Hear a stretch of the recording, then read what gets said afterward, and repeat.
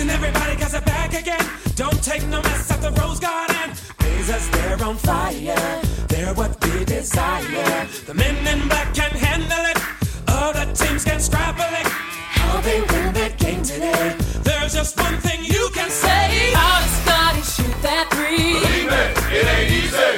How did Brian jump so sweet? Believe it ain't easy. It's the flying dive that's in your lap.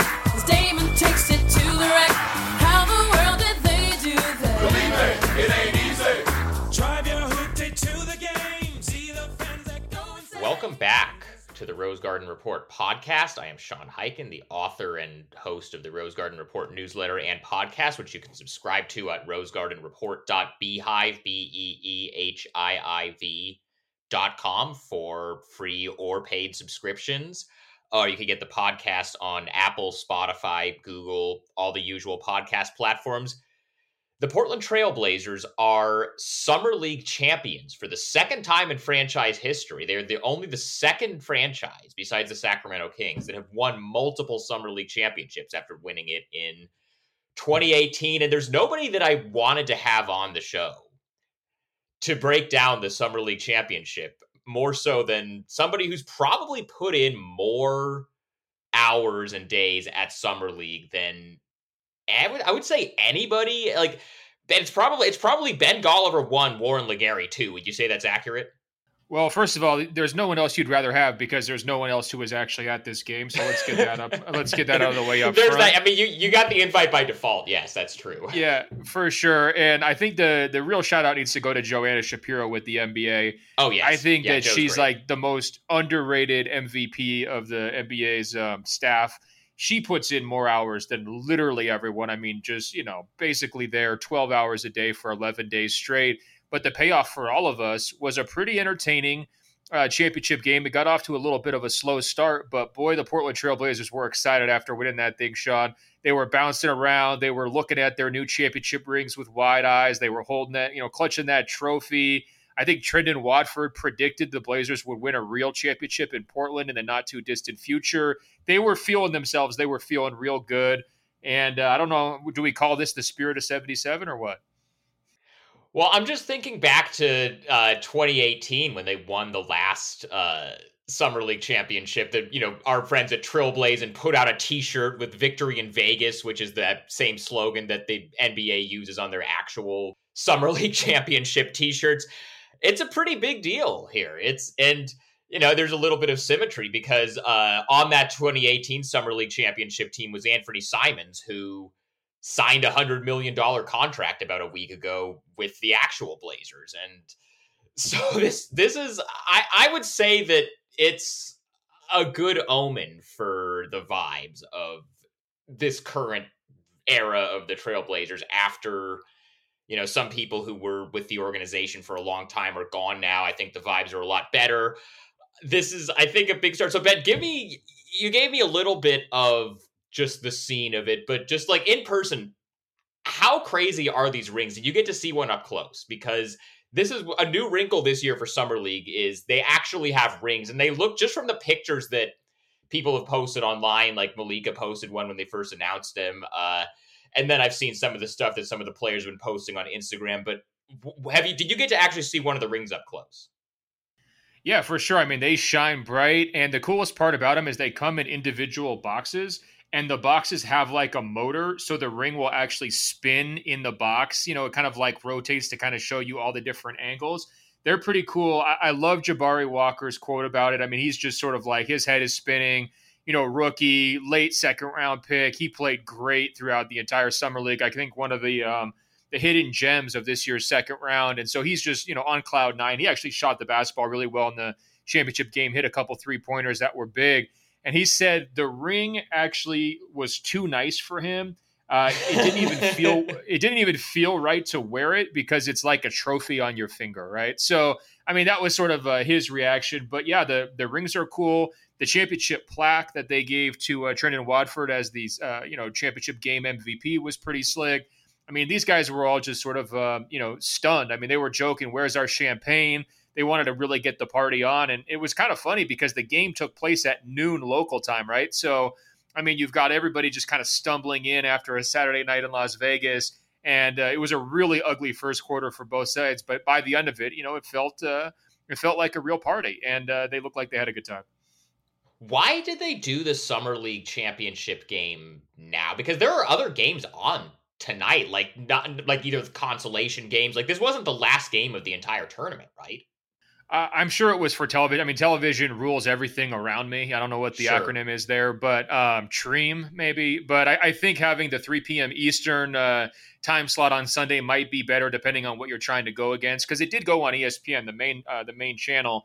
Personally, I love it because it lets me get out of Vegas just that much quicker. And sometimes when you're sitting around on the last day waiting for like a 7 p.m. tip or a 6 p.m. tip, it's just like, oh my gosh. So, it worked out pretty well. But, I think the Blazers had 9 turnovers and 3 made baskets in the first quarter. So it did have kind of the feel of like a Sunday afternoon matinee in LA. Sometimes the Clippers will host a team that like went out and partied all night and they just can't do anything right for the first quarter.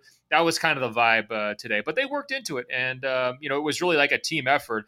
I thought Watford played great. I don't know how much you want to, like X's and O's this game, but Trendon Watford, he was the man of the moment. He won MVP. The Knicks cut the lead to 7 points with 7 minutes left. And then he just like completely took over both ends to kind of put the game back into comfortable position for the Blazers. Jabari Walker was great. Brandon Williams was hot, and he kind of hit some key free throws down the stretch to put the win away as well.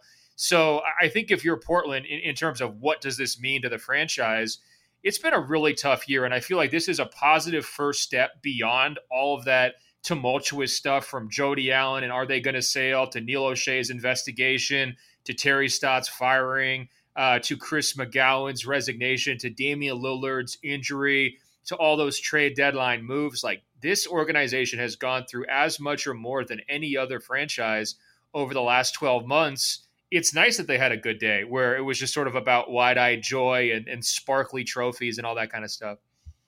And these young guys, like, Jabari Walker especially, you were talking about how he just kind of can't believe that he's here. They did a interview on the ESPN telecast. George Sedano did I think it was the end of the first quarter interview with him, or they had an interview with him on the thing where he was talking about how he still feels like he shouldn't have gone 57th. And so he's kind of been one of the breakout stars of Summer League. And he also said, he said at one point that, they asked him how he knew that the Blazers were, or no, this wasn't here. This was, he was on Locked On Blazers with our buddy Mike Richmond that went out today. And he was asked, how the Blazers kind of came, he came onto their radar, and he said that he had a relationship with Mike Schmitz, who was the Draft Express guy at ESPN and now is in the Blazers front office. And that's who he thinks put him on. This is already, this Summer League is kind of a win for this new front office, because even though they didn't have their lottery pick Shaedon Sharpe, who injured his shoulder 5 minutes into the first Summer League game, you're kind of seeing, okay, they made this discovery of Jabari Walker, who looks like he can actually be an NBA rotation player. I don't know how much that's going to happen his rookie season, because most rookies don't get real minutes, but it looks like down the line he has the kind of skill set and the kind of mentality where he can probably actually get real minutes and have a good, decently long NBA career. Well, Mike Schmitz was like the Blazers front office representative at the game tonight. He had a big smile. He was super excited for all the guys. It's nice to start your tenure on a winning note, I'm sure, for him. And there's no question. I mean, Jabari Walker, he was getting a lot of people, whether it's scouts, rival coaches, kind of anybody who was talking about the Blazers this week, they were all saying, wait a minute, how'd this guy fall to 57? That was kind of like the common trope, because he almost feels like a Toronto Raptors player, doesn't he? Like big, physical, pretty long, versatile, can play multiple positions, and just had a great, great motor. I mean, double-double in the championship game, and he was doing it all, by the way, off the bench. And so I thought there was two kind of concurrent stories, right? There was one, Walker stepping up and filling the void, for Shaedon Sharpe because he didn't play. And then the other one was, all these kind of cast-off, undrafted guys or people who were involved in trades and just kind of landed in Portland down the stretch, who had played an awful lot of tanktastic minutes in March and April when the wins and losses really didn't matter. all those guys kind of banded together and said, why don't we go to Vegas, try hard, play unselfishly, and try to win this thing? And not every team has that. I mean, you do look at the Knicks, who they played in the championship game. I mean, that's a second-year dominated team as well. Guys like Grimes and McBride, they're coming back with experience. But, for Portland, I mean, by Vegas standards, their roster was kind of stacked. I mean, it had all these guys who have played real NBA minutes, hundreds of them, and they played them together. And I thought that chemistry is sort of what drove, this title run. And then you put, Walker coming off the bench and just playing well above all reasonable expectations. It wound up, leaving the front office, like you said, looking in a pretty good spot. I mean, I kind of wonder, though, would you trade all that to have watched Shaedon Sharpe for 5 games? It's kind of it's a dark and kind of twisted question, but, as a neutral observer, I would have. I just want to see what this guy's about. We haven't seen him in a year, and it was a pretty disappointing start to their summer league. And credit to their coaching staff, by the way, for just, riding that roller coaster and not letting that, major injury, tank their entire summer league run. I mean, I actually kind of tuned out on the Blazers after the second game because I was like, well, what's the point? Sharpe's not out there. And then sure enough, by the time it came time for the tournament aspect and the playoffs part, Portland was right there ready to go, locked in, thanks to all those second-year guys that I mentioned. Yeah, you don't usually see teams that are actively going to be trying to make the playoffs once the next actual NBA season gets started, having about half of their real NBA team. You'll see like Houston or Oklahoma City or Orlando or some of these teams that are kind of near the bottom of the standings having that many guys from their actual team on the summer league team. And it was a lot of guys, like you said, who just like Keon Johnson, who came over in the Clippers trade, or like Didi Louzada, who was a throw-in in the CJ trade, or Brandon Williams, who's still on a 2-way and was on the team after, basically as a COVID hardship guy. They, kept around. Did you get a chance to talk to any scouts or front office people from other teams while you were down there? Because I'm always kind of curious because, like you said, we did not get to see him actually play outside of the 5 minutes. What has your vibe been about what people around the league that you've talked to think about A, the Blazers taking Shaedon Sharpe, and B, what they think of him as a prospect? Well, I think people really understood the upside swing from that spot. I mean, you're looking at the other options who were available. He was clearly the guy who had the best high school pedigree and the guy with the most, long-term potential to kind of be a star. And when Joe Cronin's saying for months and months, I want to be a guy who take risks. I want to be a guy who, is willing to, absorb maybe some of the, backfire potential that the previous GM was just not willing to do whatsoever. It wasn't surprising to me at all. I mean, I had them taking Shaedon Sharpe in my mock draft, and I don't really follow this stuff that closely. So it just seemed kind of like a natural fit. In terms of what people think about Sharpe, I mean, the mystery man stuff is definitely true. A lot of people didn't get the chance to evaluate him in person. I heard a number of people say, well, I wonder if Mike Schmitz was pushing that one as well, just because I do think that he had a chance to see him for a while. And so I think rival people were sort of connecting those dots and saying, well, maybe he was a loud voice on that particular decision. But I didn't think it was that debatable. I mean, you look at the guys who are kind of going behind them. Dyson Daniel is an interesting player, kind of pass first playmaker with good size, but he's a good fit with the other smaller guards that Portland's got. But is there star potential there? I don't really see it. And then from there, I mean, you look at Johnny Davis. He went 10. He was the worst lottery pick here in Vegas. And I think he was dealing with some back tightness, but that guy was just atrocious. Bottom line, he was terrible. Not him at all. And I think that's sort of how people looked at it from Portland's side. But when he gets injured so quickly, and by the way, he didn't look very good in those first 5 minutes either. No, he didn't. Taking some really reckless shots, and it seemed like to me trying to, make it a name for himself a little bit, just pressing there early.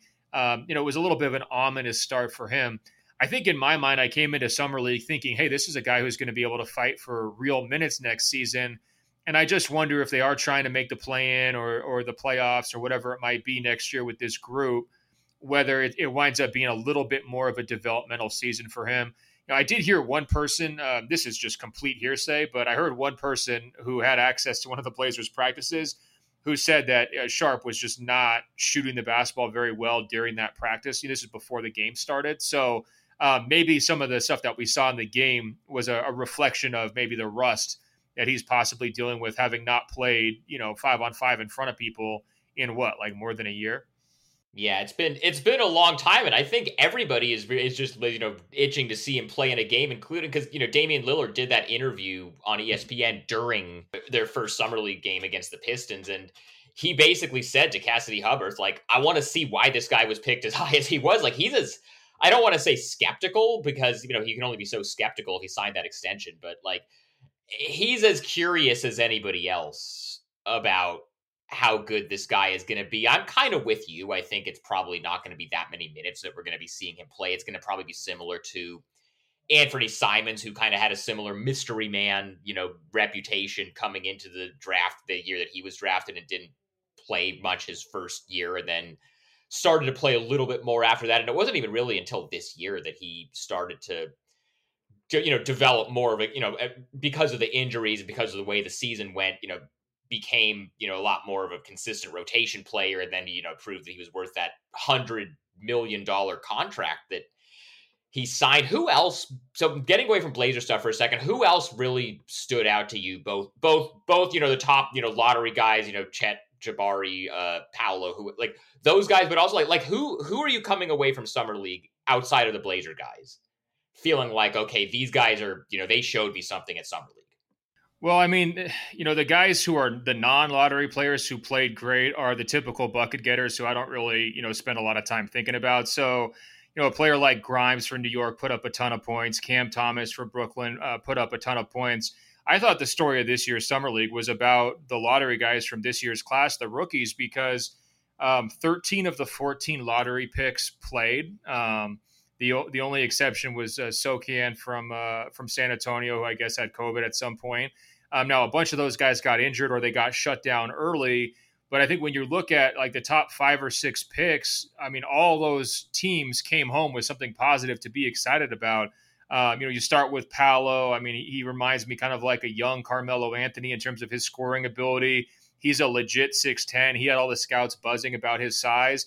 You look at Chet, where, I mean, the scouts just kind of slobber all over Chet in terms of his two-way game, the impact, the massive plus minus every time he's on the court, and just how he's just always in the mix. So people like Chet, Jabari Smith Jr., let's give him a gold star for perfect attendance. They didn't shut him down at all. He played all 5 games.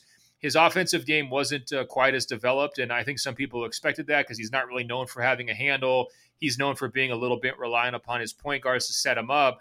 But he played great defense, spent a lot of time at the center spot in small ball lineups, and was just roving everywhere, blocking shots, getting steals, deflections, taking the toughest defensive assignments. He's a really interesting player. My concern is he seems like such a nice kid, and he's going to a Houston team where you got a lot of very self-interested players, guys who are not trying to play setup. They're just trying to get their own numbers.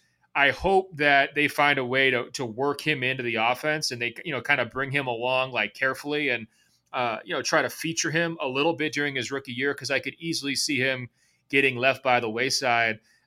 Keegan Murray, to me, was the MVP of Summer League, the number 4 pick. He probably got more backlash than any top pick this year, because the Kings took him over Jaden Ivey. But he played every single game, 20-plus points every single night. He shot the basketball amazing from three-point range. He's doing it, contested, uncontested, hitting some three-pointers off the dribble, and then just playing hard and smart. I think he's going to be, he's going to be getting big-time minutes for them as a rookie, and it helps he's a little bit older, but still quality performance from him. Ivy got injured in his second game, which was a bummer, but when he played, he looked very explosive, and, the Pistons fans really rolled deep to Vegas, and they were loud and pretty excited to see him. And then I think one of the quieter stories would be Benedict Mathurin for the Pacers, where, I mean, this guy can really score the basketball. He's got this nice NBA quality sidestep three-pointer that he can get off against anybody. Reminds me a little bit of like, Simons has that shot now after kind of mimicking Damian Lillard after, all these years. And I think he's going to play huge minutes for the Pacers just based on how they're, rebuilding this year. And I don't know if he's going to be like in the rookie of the year mix, but I think he's going to be a guy who puts up some real numbers as a rookie just because, he did take 2 years in college. He's got some good size to him at that 2-guard spot, and he's just going to be one of the focal points of their offense. And they're going to be terrible, no question about it, but he's going to be, playing quite a bit. So to me, it was all about the rookies this year, in terms of like the major headlines. from this year's summer league. And it's just a shame that some of these guys shut down so early. I mean, Paolo, I thought he had some good, bad, and ugly moments, kind of struggling with some turnovers in his second game. If I was Orlando, I would have liked to see him play at least one more time, if not two more times. But you understand why these guys do it. They're afraid about injuries. They feel like they let him get his feet wet and they kind of move forward. But my dream, Sean, is instead of this NBA midseason tournament that Adam Silver's talking about, I want them to pump a bunch of prize money into Summer League, and I want them to kind of incentivize all the top young players and the teams to actually go and try to win this title like the Blazers did today. I want them to put like millions of dollars at stake. I want there to be like, a playoff environment where they actually play the games in like an NBA quality facility instead of a college gym. I want them to really like double down on Summer League because it's already existing property. I mean, imagine if instead of like Trendon Watford versus Quentin Grimes today, imagine if it was, Chet versus Paolo for $2 million for their organizations. People would watch that game, that the ratings would be huge. And I think that it's still a little bit of a sleeping giant. The Summer League has grown up a lot over the last 10 years, but I still think there's a lot more potential as kind of like an under 23 event that gets people excited about the future. Under 23, where you instead of it being just like, oh, only rookies and if somebody's too good their rookie year, they won't come their second year. I still go back to like Brandon Ingram going into his second year, played one game for the Lakers and dropped like 40 on the Clippers, and they were just like, nope, you're done. So you're talking about like, let's have Anthony Edwards play at Summer League like in his second or third year. Let's have LaMelo Ball or Evan Mobley, whoever. Is that kind of what you're getting at here? Is like, let's just make this a showcase for all the young players. This is interesting. I like this. Well, look, there was a lot of griping among scouts and executives that none of the top 5 guys from last year's class showed up. We didn't get a Jalen Green. Like what has he proven in the NBA? Nothing. I mean, they were horrible last year. It would have been nice to see him play a couple games. The list goes on. I mean, guys like Mobley, okay, I understand why he might not play, or Scotty Barnes, but a Jalen Suggs, it would have made sense for him to come out and show what he can do. I mean, he had a really rough rookie year. And so, I want to create an environment. Well, I'm with Adam Silver, first of all. I mean, he's trying to steer these upcoming collective bargaining agreement negotiations towards pay for play, where there can be incentives for all players, not just young guys, for appearing in games and the results of those games. So, he's trying to get rid of load management by encouraging players not to sit out, by, throwing them a little bit more money as a carrot. And I think that's the right idea for Summer League too. Let's make it worth these guys' while to play, because it was an electric atmosphere on opening night when Paolo and Jabari went one-on-one on that Thursday. And it was a real bummer when Paolo sat out his matchup versus Chet. Everybody wants to see number 1 versus number 2. I mean, that goes back to high school basketball. That goes back to AAU tournaments when you were a kid. That's the whole idea. Everybody wants to see those showdowns. So let's make it worth their while so that, they decide, all right, Paolo, go out there. Let's do it. Let's see what all these guys can do. Now, are you going to convince Ant-Man, fresh off of his, Adam Sandler film success to pop into that tournament? Okay, that might be a tougher sell. But I would love to see, the Summer League kind of rebranded as this under 23 type vision where, it's something that everybody really cares about kind of in the dead of summer when there's nothing else going on. Was Ant-Man there this year? Because, I mean, I know Ja was there. I mean, you're like the king of, getting the photos and the videos of the actual NBA stars making their entrances at Summer League. Was Ant-Man there? Or like who was the most impressive, outside of LeBron, who, LeBron's always going to be the answer to this question. Who was the most impressive, entrance that you saw and presence that you saw at Summer League this year out of like actual NBA stars? Well, I think there might have been a passing of the torch this year. I think there actually might have been more excitement for Ja Morant than LeBron James this year. I saw some kids looking down over the tunnel, like contemplating jumping like 10 rows down off the tunnel to like land near Ja. I mean, it was sort of like a Beatles vibe around Ja Morant. It was wild.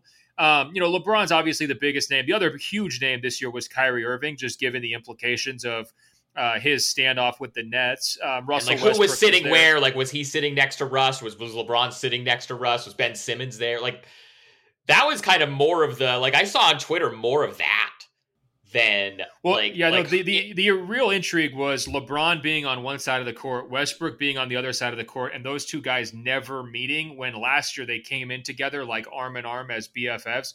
So that was like very clear. Like they're just like splitting joint custody of the Lakers. Like they're not trying to, be a united front at all whatsoever. Kyrie Irving didn't show up at the same time as LeBron. I thought he should have. It would have made for a much bigger scene. Ben Simmons showing up is just so weird to me. It's like, come on, dude. Like, how many times are you going to sit on the sidelines of basketball games before you decide to actually lace them up and play? So who knows what's going on there? Those were the biggest names. Lillard, I think the top 5 stars is probably LeBron, Westbrook, Ja, Lillard, and Kyrie. I think those were the 5 biggest names. And I mean, the whole Dame entrance, because I said this, on the last podcast, but, some of the Blazers guys, not Dame, but some of the Blazers guys were on my flight down to Vegas. But, like, basically their entire team was there. For, outside of, like, Josh Hart was the only guy I didn't see. He might have been there. I just personally didn't see him with my own eyes. But, like, Nurkic was there, Nasir Little was there, Ant was there, Jeremy Grant was there, Gary Payton was there. And there was a lot of anticipation throughout the whole organization, not just with, the front office guys that we talked about before, with Chauncey, who was there, but also with the players, to see Shaded Sharp. And then 5 minutes into the first game, he hurts his shoulder, and we should get something probably in about a week on the, whether they're going to need to be surgery there. I think they're hoping that it's not going to be surgery. That would be kind of a bummer if there was surgery, but they think it's a small enough tear in the labrum that it'll be able to just kind of heal on its own. Let me ask you this. How is it that you're able to, and I'm sure you get this question all the time, but you are unique among NBA media members in that you actually every year go to Summer League for the entire time. Most of us, myself included, have just kind of figured out how to go there for the first 4 or 5 days, see everybody you need to see, and then just kind of get out. You go the entire time, every time. And like I said at the beginning of the show, it's Warren Legary, it's Joanna Shapiro, who you brought up, who spend the most time at Summer League. Like, how do you put up with the heat in Vegas for that long? And B, why is Summer League for you like the thing to go to? Well, I'm just trying to lead by example. I think everybody should stay the whole time. I want all the players to play the whole time. I want all the media to stay there the whole time. I mean, I would ask you, like, what do you have better going on? We got 8 hours of basketball for free every single day. It's like, this to me is heaven. I love how we go from like the highest of highs in June with the NBA finals to just, kind of the lowest of lows in terms of quality of play. I just really like, it's kind of like you going from reading like a 500-page Russian novel to like, Us Weekly, like sometimes you just have to mix it up a little bit. So I like that aspect of it. It's much more loose, laid back. For me, logistically, it's really easy because I'm just, coming out from LA. So that part, plays a role in it as well. But I've always had a soft spot for Vegas because it was one of the first events I ever got credentialed at. This is like the 2008 year with Nicholas Batum, where, it was kind of one of the ways I started to try to, turn just random blogging into something that could potentially be a career at some point. So I've always, just kind of felt a loyalty factor there. And I also, I want to build up my encyclopedia database, my mental database of watching these players and kind of just, getting scouting reports on them. I hardly watch any college basketball, so it's a little bit of a crash course for me in terms of, getting my first read on guys. And then, like you mentioned, it's really fun to see everybody else around the league. It's nice seeing you there. It's nice seeing Danny Meringue, the other Portland guys who came down. And, that goes for kind of every single franchise. And, sometimes it's helpful just to see the PR people too, in terms of trying to figure out like what could be some good feature stories for the upcoming season. And, you mentioned as well, there's just the carnival aspect of the celebrity to it, which I love because, 10 years ago, that was not a thing. The big time stars did not come, but now you have guys like LeBron and Kyrie who are going there because they kind of want to be talked about. They want to be seen. They want to show support for the league and this event. But I thought with Damian Lillard, to me, it was a really big deal that he showed up and, kind of created a united front with all their teammates. I mean, this has been a mess of a year, like we described earlier.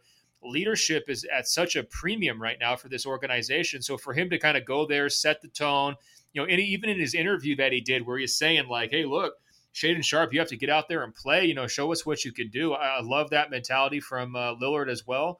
And, I just think it's, he's not the only one. John Morant was kind of doing the same thing with the Grizzlies, and they were rolling pretty deep with like Desmond Bane and all these other players. The Pelicans came through with Zion and Brandon Ingram. So I do like to see some organizations where like the players are trying to drive things. They're the ones who are trying to set the tone. I mean, to me, that's great as well. And you get a feel for people's personalities. You get a chance to see how people interact with each other. Every once in a while, you get a nice interview with somebody that kind of makes the whole thing worthwhile. And now the NBA has kind of turned this thing into a business convention as well. So I wrote a big story this week about some of the tech investments that the NBA is making through their new program called the Launchpad. And people could read that at the Washington Post, but I mean, they're trying to solve these like chronic basketball problems, everything from sprained ankles to referees blowing calls. They're trying to use just crazy futuristic tech and investing all this money in these companies that have kind of innovative solutions to these problems. And, they kind of treat Vegas and Summer League now as almost, their annual meetup where they can all just exchange ideas. So there's just a lot going on. On top of that, you got the Board of Governors meetings where Adam Silver is going to kind of set the agenda for the upcoming collective bargaining agreement. I mean, to me, like I think everybody should come and everybody should stay. And I don't totally understand why every single year there's a big rush out on Monday or Tuesday. Like they're still playing games. I know it's hot, but there's a lot going on. Yeah, I might try to extend it a little bit longer next year. It's tough for. I mean, I think a lot of it. I mean, there's some of it is like the personal burnout aspect of it, but then there's also a lot of media outlets are cutting travel budgets, and I don't know how many reporters would necessarily be willing to dip into their own money in order to stay out longer to do it. So I think that's part of it too. And I think a lot of these companies just decide you go out, you get what you need to get, and then it's not worth, bankrolling. I mean, you're in a good spot where, the Washington Post, it seems like, is willing to do that for you. And that's great. That's kind of where a lot of, I think that's kind of a big factor in it too, is for why a lot of media people, end up not coming, staying out as long as. I mean, I get that too, man. The first couple of years I came, I was like sleeping on my friend's sofa down here, like just doing whatever I could do. I mean, I totally get that. And I think the interest around this event has actually driven up hotel prices a lot. I mean, I remember coming down here for a while and you could stay at a nice hotel for like $80-$90, and now it's pretty much double that, it seems like. So, kind of at minimum. I don't know if some of that's inflation or what. So, I get it. I guess I'm just calling out everybody. Let's make this event bigger. Did you have a good time when you were down here? I did. I thought this was one of the most productive and fun summer leagues that I've had in a while. It was totally back. I would say it's totally back to the way it was. And I don't think I saw you last year because I'm pretty sure you were still in Tokyo last year, right? Or like you came like right from the Olympics to summer league. I think we missed each other last year because it was you came out for like the back end of it because at the beginning the Olympics were still going on, so you were still in Tokyo. But like last year was kind of useless just because of all the COVID restrictions were still there. This year it was totally back to the way it was in 2019 or 2018, like in terms of the access, in terms of people just being around, hanging around, people you could talk to, things you could do. It was kind of back to normal. So I'm really excited to see where it goes. Going forward, were you the only media member who was still there this long? Do you know Tomer with Clutch Points? I do know. He Tomer. Was, he's great, and he was there the whole time. And he was, I mean, look, everybody's kind of going through the fatigue factor that you were describing. I mean, typically, I can make it about 6 or 7 days before Vegas really starts to wear on me. And that was like right on schedule this year. The last couple of days were pretty tough. I woke up today with a real skip in my step because it's like, yes, finally the last day we made it to the we made it to the end. And I think he was feeling that too. But it's a reminder, like the people who are still here, it's all the team employees. It's the team social media people, the team photographers. It just kind of tells you like, well, it is a changing media landscape. If you look at where the budgets are, like you were describing earlier, a lot of it has to be team driven at this kind of event. But there's pros and cons to that. I don't, come down here like expecting to try to write War and Peace or some like amazing, deep, features about whatever. Or, you want to talk about, hey, what's going on with the KD trade stuff? What's going on with Kyrie? You want to just kind of have fun with it and then just scout a lot of basketball. It reminds me a little bit of watching the Les Schwab Invitational or like the Portland summer high school tournaments where they bring all the players from around the globe to come out to Hillsborough and play out there. I always like just going to those basketball events and just soaking in the prospects. And that's sort of what Summer League is like. And by the way, the other guy who loves doing that, Steve Ballmer, before he was putting together the Clippers, this guy was like, power broker in Seattle AAU circles trying to put together teams, I think around his son, if I'm not mistaken, but I'm sure he was, doing other stuff as well. And so it was crazy to see him day after day after day in Vegas, hours before the Clippers would play, scouting the other teams, wanting to see Chet Holmgren in person, wanting to see Keegan Murray in person. It was very cool. And, I think we always say ownership is a huge advantage in professional sports. I think that's why the Clippers, and the Warriors, to me, arguably have the two best ownership groups in the NBA. I'll let you go on this. Where do you see the Blazers this year in the East as far as where they rank, after all the moves that they made with bringing in Jeremy Grant, bringing in Gary Payton II, the drafting the players that they drafted who we talked about earlier from Summer League? Where do you kind of see them in the hierarchy at this point? I mean, to me, they're in the bottom half of the play-in mix, probably like in that 9 or 10 range. I mean, I think when you look at like their projected starting lineup, if everybody was healthy compared to last year's projected starting lineup, if everybody was healthy, I mean, you could make some real arguments that they took a step backward. I mean, they sold off an awful lot of talent at the trade deadline, and they're going to need to put the pieces together pretty quickly. At the same time, they get Damian Lillard. That guy's worth a lot of wins, and I think he's going to be rested, refreshed, recuperated, all that good stuff. And so, they're going to be above teams like Oklahoma City, San Antonio, Utah, no questions asked, right? Now, in terms of are they going to actually be able to make the play-in or even better make the playoffs, I think that's sort of where, something needs to be proven. I circle Nurkic as a major X factor. He gets a new contract. Can this guy stay healthy? Or is he just one of those guys who's always going to be in and out of the lineup?